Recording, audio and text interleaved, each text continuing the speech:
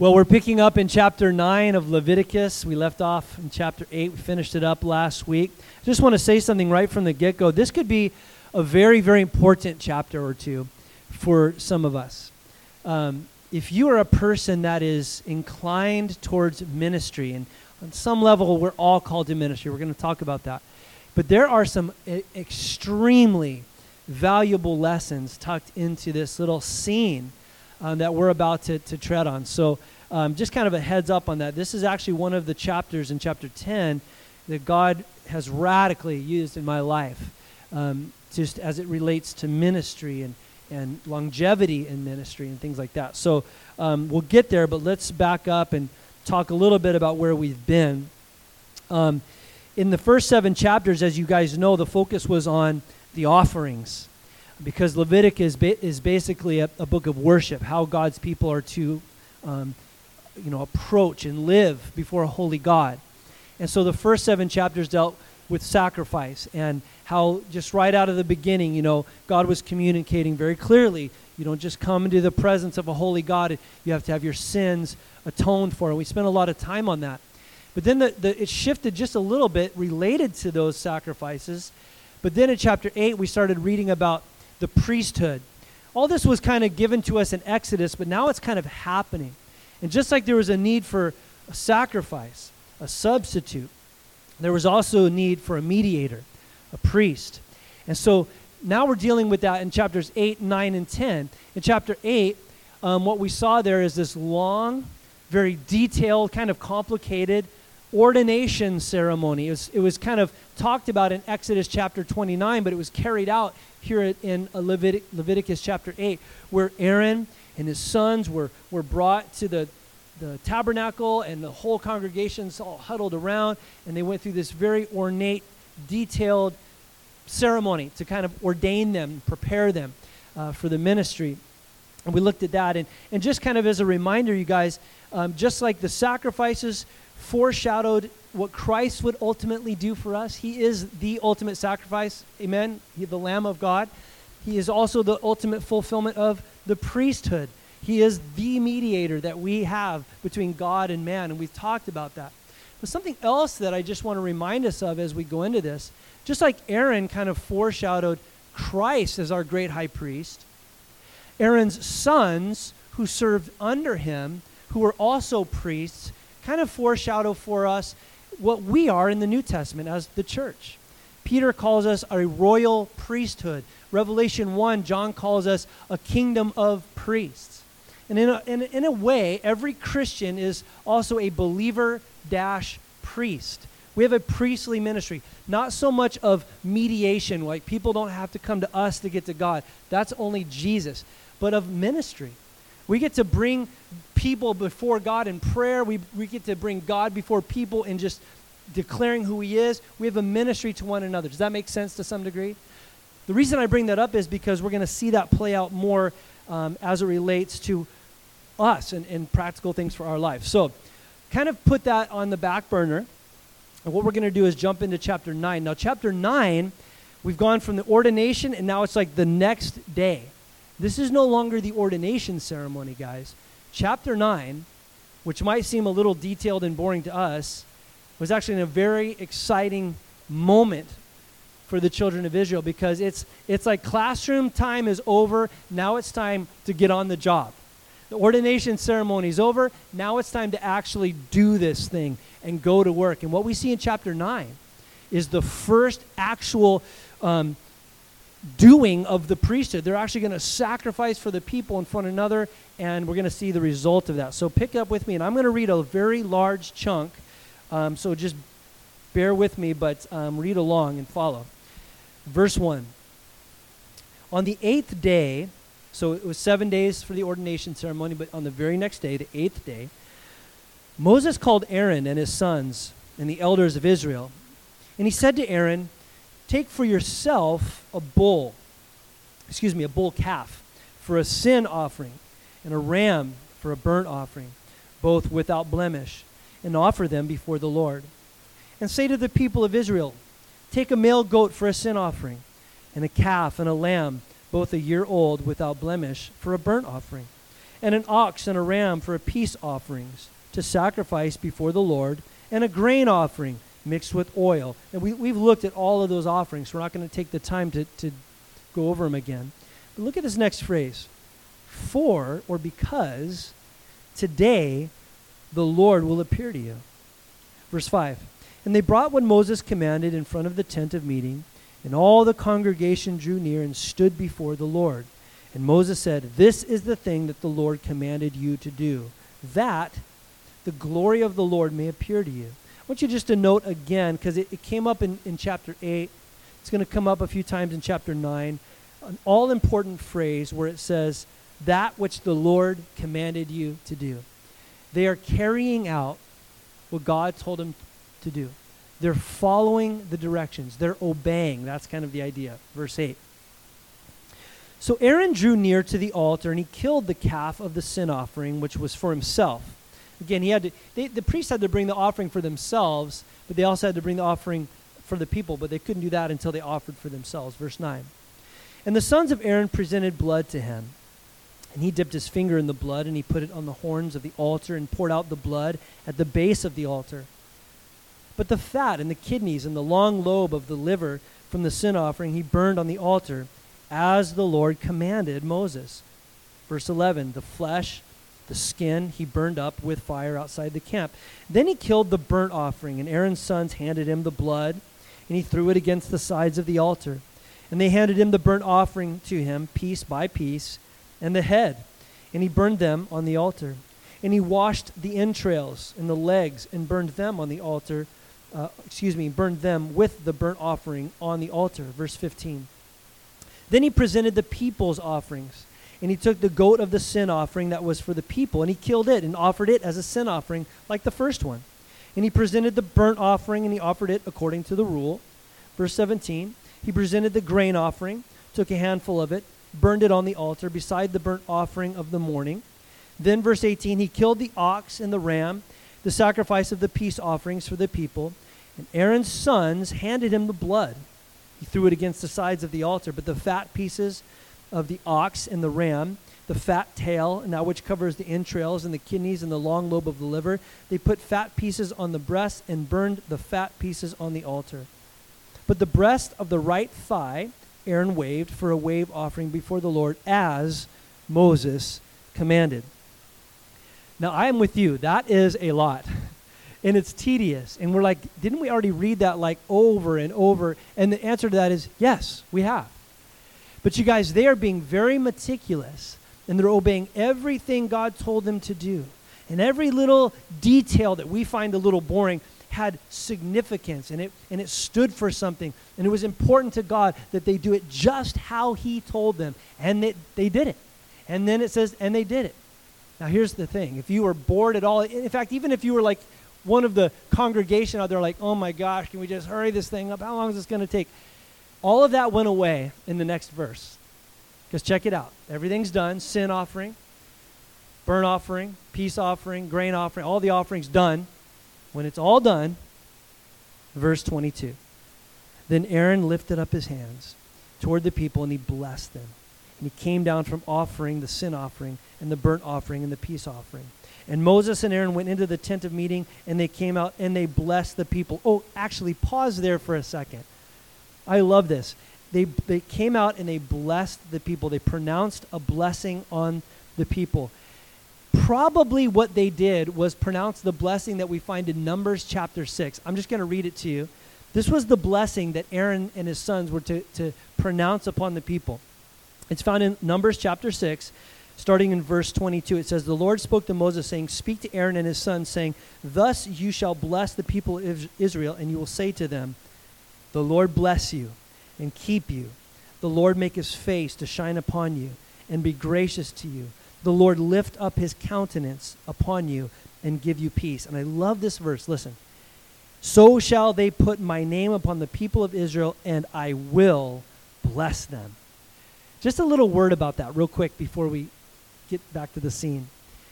They come out and they pronounce this blessing. The Lord bless you and keep you and make his face to shine upon you and be gracious unto you and lift up his countenance upon you and give you peace. And they pronounce that blessing. That's what they were to do upon the people. And I just want to give you a little I don't know, just something practical. I love that blessing. I know it's Old Testament, but it says right there, put my name on them and I will bless them. And I really believe God honors it when we say, God bless you. I know that we can say that very like almost like I got a habit, like as see you later, God bless you. I do that all the time. But there are also times, a lot of times, throughout the years of raising my kids when they were sleeping, and I would go into their room and I would lay my hand on them and I would say, the Lord bless you and the Lord keep you and the Lord lift up his countenance upon you and be gracious unto you. And I'll just recite that over them. I'll sing it over them. I do it to JJ all the time. As he's falling asleep, I'm just pronouncing blessing, blessing, blessing. And I just believe that God's going to bless them. I just really do. Parents, pronounce blessing on your kids. In faith, just say, the Lord bless you and keep you. May his face shine upon you. If you don't know what else to pray when you're praying for them, pray a blessing upon them. Amen?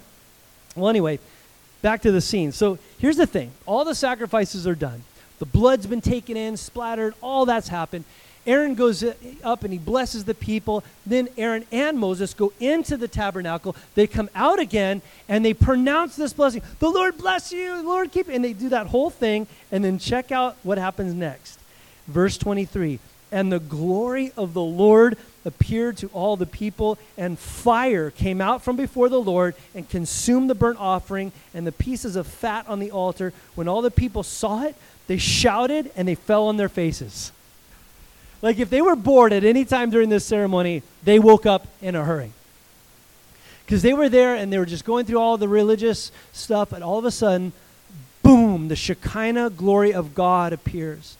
Probably in some visible way above the Holy of Holies, this pillar of fire or whatever it was, this something tangible of his presence. You've heard pastors talk about this all the time. The word glory is kabod in the Hebrew. It carries the idea of weightiness, of something that's of substance. Something of God's presence was in that place all of a sudden. And then from that flashed, I don't know what it looked like. I would love to know what it looked like, but this flash of fire just goes boom and hits the altar where all the offerings were put on there and they're smoldering and burning. Boom, and he just smokes it and just finishes consuming all of the sacrifices on the altar. What was that all about? What God was doing with his presence, with the fire from his glory and igniting the sacrifices, in essence, what God was saying is, I absolutely accept all of these offerings that you've given to me. You are accepted in my sight. You've done it right. You've done it well. You obeyed. You came on my terms with obedience, and I bless that, and I'm here, and it's all good. Amen? On a separate note, I don't want to make too much of this, but I'll tell you what, you guys. I know that every time we gather and we have church, we're not going to have, experiences and fire's not coming down from heaven, but I'll tell you what, until his presence came down and fire lit up the altar, it was just a bunch of religious motions. And we got to be careful because we can just go through the religious motions. But what we desire is to experience the weightiness and the reality of his presence when we gather together. Amen? Don't you long for that? I long for that. And look at the response was, you guys. The response was so appropriate. Like they literally are seeing something of God's presence and fire's like shooting out from it and like lighting up the sacrifice on the altar. And it says they did two things. It says they shouted and it says they fell on their faces. By the way, some of your translations, I think the NIV really nails this actually. It says they shouted with what? Joy. In the Hebrew, I looked it up because I didn't know if it was true or not, but I looked it up, and it says that word connotates shouting with joy. Like it was like, yes! And that makes sense, doesn't it? Because Psalm 16:11 says, in God's presence is the fullness of what? Joy. But simultaneous with like unexpressible joy where they're just like, oh, they shouted out, they also fell on their faces. In what? Absolute holy reverence. That is also a very appropriate response when you're in the presence of God. I've never seen fire come up. I've never seen, the Shekinah glory of God. But I've had experiences. Maybe you have too, like during a worship time or just a prayer time alone by yourself, where you just sense that the Lord's presence is there. Anybody ever felt that or sensed that? And I'll tell you what, those are exactly the two responses I get in those rare times that I've had, where all of a sudden joy just absolutely fills my heart. But there's also a fear, a holy reverence of just like, oh my goodness. And I'm not trying to like be the hero of my own story. I'm just trying to illustrate this. I can remember one time just during the week right here where nobody was here and I just was praying and there was something really heavy in my heart and I was praying about it. And I just felt like God met me here. And I crumpled just like 1,000 pounds came upon me, but it was in a good way. And I just fell to my face in God's presence. And I long for that. Amen? I can't wait for heaven when we're really just all the time in his presence, fullness of joy, and yet the awesomeness of his presence. It's going to be wonderful. But the euphoria of what they're experiencing is about to go away. It's going to go from euphoria to tragedy here, lickety-split. So I just wish chapter 10 wasn't in here, but there's some great lessons for us, so let's look at it. They obeyed. God's glory came down. He accepted them. They respond with joy and fear and reverence. But look at verse 1 of chapter 10. Now Nadab and Abihu, the sons of Aaron, remember they were his next oldest sons, each took his censer and put fire in it and laid incense on it and offered unauthorized, or some translations say strange fire, before the Lord, which he had not commanded them. Now we're breaking away from the pattern where they did this as the Lord commanded. They did this as the Lord commanded. But Nadab and Abihu do something that God did not tell them to do. And fire, oh good, more fire, came out from before the Lord and consumed them. And they died before the Lord. And Moses said to Aaron, this is what the Lord said. Among those who are near me, I will be sanctified, and before all the people, I will be glorified. And Aaron held his peace. Whoa, there's a lot here. There's a lot that just happened here. So we got to spend a couple moments on this verse, because at first read, you're like, what just happened? Like, why such the swift and harsh response from God? What were they doing that was so terrible? So what happened is, fire came down, consumed the altar or the sacrifice on the altar, kind of probably in a flash or whatever. The people are just like in awe of God's presence. All the attention, all the glory's on God. But Nadab and Abihu, for some reason, take these little censer pots or whatever they were. It says they put strange fire or unauthorized fire in it, got some incense, and it says, and now this is a little bit of a mystery here, because it says they offered it before the Lord. No one knows exactly how they did that, but many of the guys I've read, I mean, who am I? I just read the guys who study these things more than me, but it seems as though they might have tried to go into the holy place to offer it on the altar of incense, or to even go into the Holy of Holies and present incense before God. Either way, they were wrong. What was the issue here? What was the big sin here? The bottom line is they were disobedient.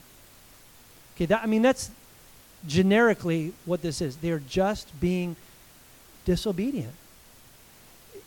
That was not the time. That was not the place. That was not the prescribed way that God had already told them how to burn incense. If it was incense to be taken into the Holy of Holies, that's on one day a year. That's on Yom Kippur. If it was incense to be burned, offered on the altar of incense, okay, but that was supposed to be done in the morning and then at the evening by the priest that was on duty. These guys, for whatever reason, I'll suggest a couple of reasons in a minute. You can take them or leave them. But for whatever reason, they just do their own thing. And as they're trying to offer this to the Lord, God's like, no. Boom. And he kills them. Right on the spot. And Moses turns to Aaron and says, this is what I was telling you. The ministers that stand before God, what does he say? He says, They will be sanctified or holy. And before all the people, I will be glorified. It's as if he's saying, I told you, Aaron, those who are going to serve me in this way, they better follow the directions, because I will hold them accountable. I will be glorified. What they did was wrong. Okay, you got the picture? So what was so wrong about what they did? I mean, it's not like they were getting all immoral. It's not like they were like, you know, like, I don't know, dude. It just looks so holy what they were doing. They just grabbed some more incense, and isn't incense like a holy thing? But they were disobeying. The sin was disobedience, but guys, I believe personally it's a little more sinister than just disobedience in the sense of like, oh, we just didn't know what we were doing. I believe that they were being willfully disobedient. Exodus chapter 30, by the way, verses 7 through 9 gives the prescription on how to do it. And they knew that, and they weren't doing it. But see, I think what's motivating this, or what's kind of behind this, in my opinion, and I'm just giving you my opinion, so you don't have to take it. I think it's pride. Personally, I think it's disobedience pushed by pride. And the pride, I think, was being manifest in a couple of ways. It was presumption. They were presuming upon God. It was almost like they were like, oh yeah, this is going down. And like, for whatever reason, they wanted to either be the center of attention or just be, I don't know what they were thinking, but they were presuming that, hey, we can just do this and go in just like my dad Aaron did and Moses did. We'll just go in like they did because we're priests too. And it's almost like they're oblivious to the fact that, wait a minute, you're not allowed to do that. But in their mind, they're like, what's so wrong? We can do whatever we want. Does that make sense? It smacks to me of this idea of entitlement. Guys, listen, this is a huge issue. This can be a huge issue for those in the ministry, for those who have some kind of position. There can be this idea of entitlement where well, that rule doesn't really apply to me. And what does it result in? Abuse of power. Have you guys not seen this in church like I have? Abuse of power, abuse of money, abuse of privilege. Because, well, the rules don't apply to me. And God is like, oh yes, they do. Don't presume that just because you're a son of Aaron, you can just go in however you want. God is stating loud and clear once again, you don't just get to come in any old way you want. You have to come on my terms. And you will be holy. So there was a sin of, I think, willful presumption, but also, I think what's, and again, this is just me, and I'm not trying to read into it too much, but this is what I came away with. They were presuming upon God, but also I think there was some pretense involved. Pretense. Why did they need to do that? Why? All the attention was on God. Everybody was in like a mode of worship, and then they just kind of stepped in. It's almost as if they were kind of wanting to be seen a little bit. And they go in. Listen, this is what's a crack up. They had zero heart for obedience, but they still wanted to look holy in front of the people. They didn't want to obey, but they wanted to look holy. And guys, God kills them for it. This reminded me of what Pastor Steve was saying on Sunday with Ananias and Sapphira in Acts chapter 5, right at the beginning of the church.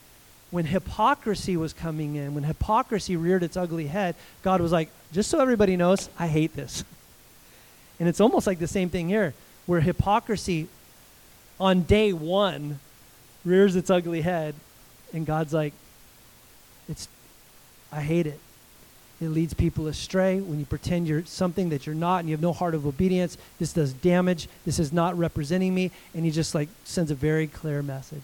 And just like Ananias and Sapphira, I also believe that Nadab and Abihu are with the Lord. I think God was sending a message. I don't think they lost their salvation or anything like that. But God was very clear. So the point of all this is it was disobedience that was probably rooted in pride. Presuming upon God, maybe some pretense, hypocrisy. God deals very quickly with it. Now look at verses 4 through 7. This is really interesting. Verses 4 through 7, he says, now Moses called Mishael and Elzaphan, the sons of Uziel, the uncle of Aaron, so the cousins. And he said to them, come near, carry your brothers away from the front of the sanctuary and out of the camp. So they came near and they carried them into in their coats, out of the camp. And Moses, as Moses had said, and Moses said to Aaron and Eleazar and Ithamar, his sons, listen to this. Do not let your hair off your heads hang loose. Do not tear your clothes, lest you die, and wrath come upon the whole congregation. But let your brothers, the whole house of Israel, bewail the burning of the Lord that he has kindled. Verse 7, do not go outside the entrance of the meeting, lest you die, for the anointing oil of the Lord is upon you. And they did, according to the word of Moses. So letting down their hair, ripping their clothes, that would have been an outward sign of grief and mourning. And Moses tells Aaron, don't you dare tear your clothes right now. I know your oldest sons just got killed by God, and they're laying down their dead, but you do not mourn in front of everybody right now. You let everybody else mourn, and there'll be a time for you to mourn later, but right now, there's a job to do. And that's interesting, isn't it? What a hard thing to be asked to do. Can you imagine being in Aaron's shoes? Like literally watching your kids die because they disobey God, and God says, you better not cry about it or I'll kill you. Why? I think the answer to that is because had Aaron ripped his clothes and pulled his hair down and mourned and wailed and ran out of there, it would have communicated the wrong thing. It would have called into question the fairness of God. It would have called into question the judgment of God.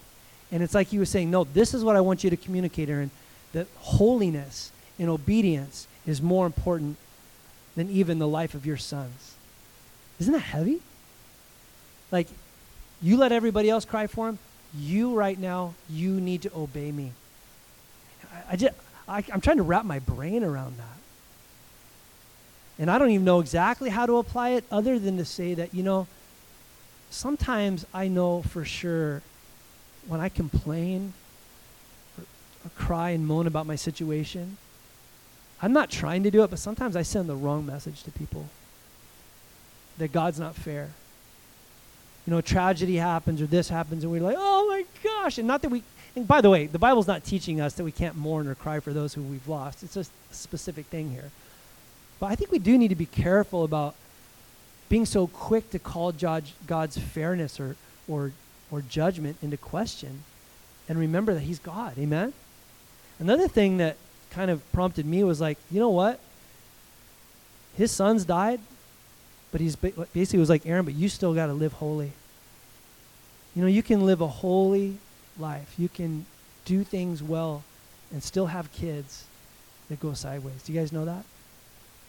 I think Aaron probably did a good job raising his kids, but they still went sideways a little bit. It's this nasty thing called free will that we all have. But I think for somebody, you might need to take a little pressure off yourself. Like, I raised them right. How come they went sideways? Well, you know what? They're little sinners, and they have free will. But you continue to follow God, and you continue to do the thing you've been called to do. Amen? Well, moving on, there's just a couple more things to point out here, but this is fascinating. Right in the middle of all this, verse 8, the Lord spoke to Aaron. The Lord himself speaks to Aaron and says, drink no wine or strong drink, you and your sons with you, when you go into the tent of meeting, lest you die. It shall be a statute forever throughout the generations. You are to distinguish between holy and common, between unclean and clean. And you are to teach the people of Israel all the statutes that the Lord has spoken to them by Moses. This is all happening right in the same moment. This isn't like a week later that he tells him this. He's telling him right now. God says, Aaron, when you're on duty, when you or your kids are on duty as priests, you are not to drink wine. You are not to have any alcohol in your system. Why? Because they were to be able to distinguish between clean and unclean, holy and unholy, and having alcohol in their system would skew their judgment. What is God insinuating here? I believe personally what's being insinuated is Nadab and Abihu had been drinking. I'm not saying that is exactly what happened, but given the context of how this is flowing, right on the heels of this, God says, and don't drink when you come in to serve me. It seems as though Nadab and Abihu had some drinks, and maybe that fueled their misjudgment of like thinking it's a good idea to stroll into the Holy of Holies. He says, don't do it. Now, we've been in this awesome section of 1 Corinthians on Sundays talking about liberties, and hopefully we know by now what the Bible says about drinking. I'm not saying that you can never drink. The Bible says that being drunk is a sin. But there's a liberty, and some people have that liberty to maybe have a beer with their pizza or a glass of wine for dinner or whatever. There's a liberty there if God gives you that liberty. But it is interesting to me that God says when you're on duty, when you're in the ministry and this is interesting to me. That's all I'm saying. It's interesting. That God says when alcohol's in your system, it skews your judgment. And so all I'm going to say about that is be really, really wise. Especially you young men, you young ladies, you guys that are in the ministry, just be wise. I'm not going to go beyond what the scripture says. I have a lot of great pastor friends that have liberty to have wine and like not right before second service or something like that, but like with their dinner. But I just think we need to in our current culture just use extreme wisdom when we're dealing with this subject because it skews our judgment. I'll just read from Proverbs chapter 31. You guys know this one, right? Know right where I'm going with this. Proverbs 31. Not the Proverbs 31 woman. She's sitting in the back row. It says, the words of King Lemuel, an oracle that his mother taught him. This is words from mom to the king. What are you doing, my son? What are you doing, son of my womb? What are you doing, son of my vows? Don't give your strength to women. This is a word for somebody. Mom's like, what are you doing? Don't give your strength to a woman or your ways to those who destroy kings. It is not for kings, O Lemuel. It is not for kings to drink wine or rulers to take strong drink, lest they drink and forget what has been decreed and pervert the rights of the afflicted. All I'm saying is that when alcohol was involved, in this case, it skewed their judgment. And we just need to be really, really careful with that. Amen?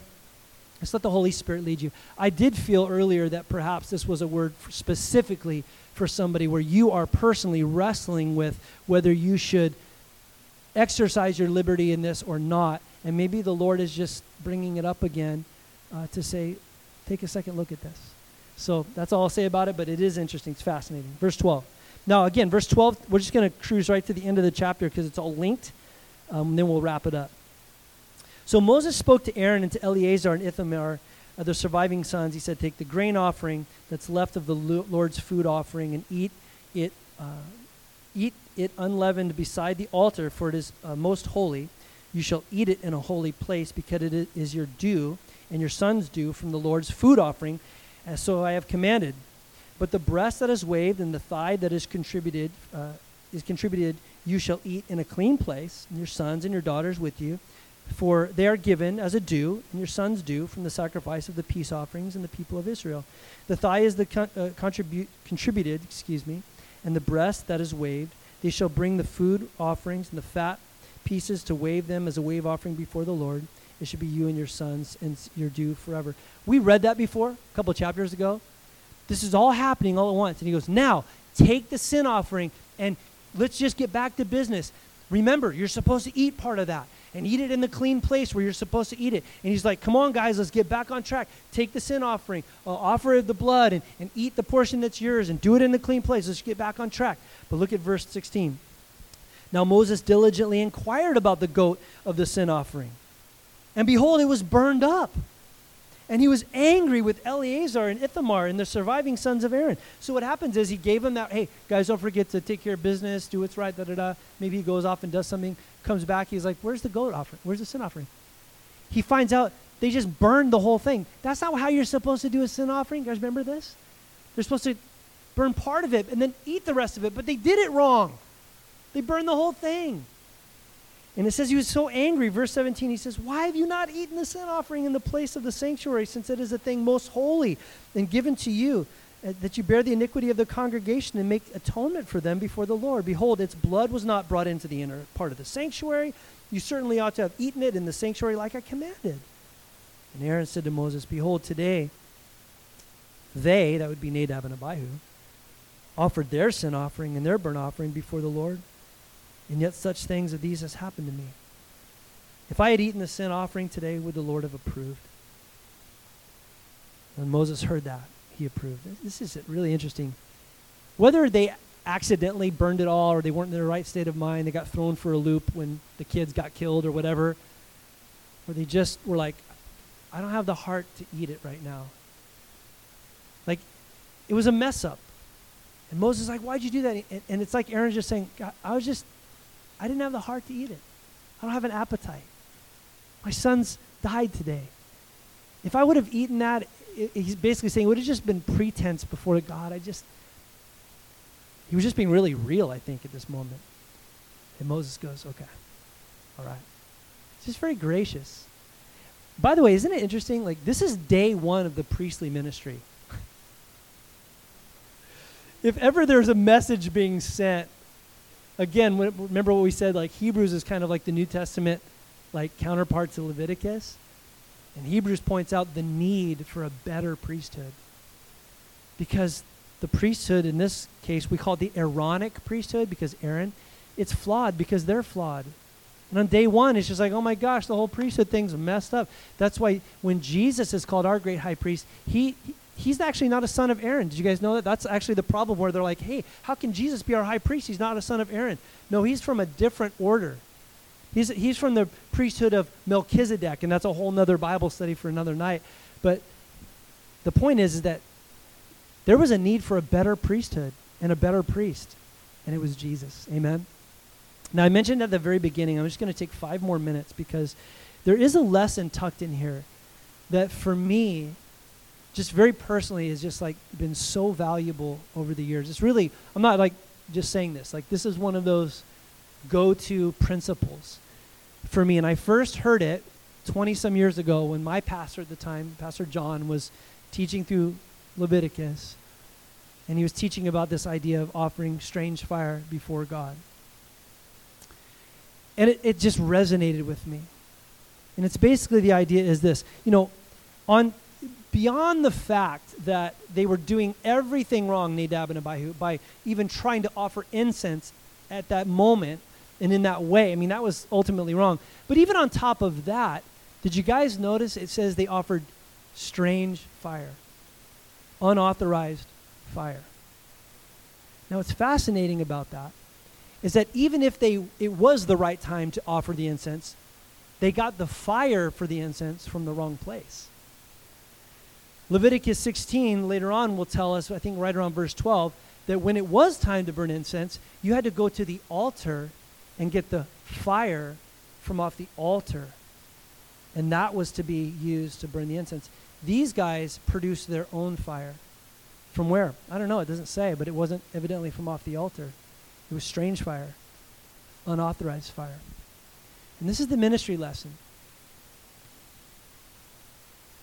We have to get our fire from the altar. If we try to minister in a self-made fire, there's not going to be a longevity to our ministry. As my pastor put it, it's kind of corny, but it's so true. You'll get burned out. Literally. These guys got burned out. See it? And why do pastors, why do worship leaders, and why do Sunday school teachers, and why do deacons, and why do missionaries, and why do you experience burnout? Why do they fizzle out? A lot of times it's because the fire for their ministry is not coming from off the altar. It's a self-generated fire. Does that make sense? The altar is always a picture of the cross. And the cross is where God demonstrated his love for us. And the point I'm trying to make is, if our motive for ministering to God is not directly coming from the love of God, specifically from the cross of Jesus Christ, if that's not what's driving us, any other motive is a lesser motive and will eventually fail us in the thick of things. Amen? We've got to constantly be sitting at the feet of Jesus. We've got to constantly be coming back to the cross. Paul put it this way. In 2 Corinthians 5:14, he said, it is the love of Christ that constrains, controls, compels me to do what I do. What was his motive? The love of Christ. There's a lot of other good motives out there. Listen, A lot of people are motivated by the need. There's just a need. There's a huge need. That's true. But if that's your motivation, someday you're just going to get swallowed up by the enormity of the need and you're going to burn out. I just love kids and I want to do kids ministry. That's great that you love kids. But if your driving motivation is your love for kids, that love for kids is going to wane.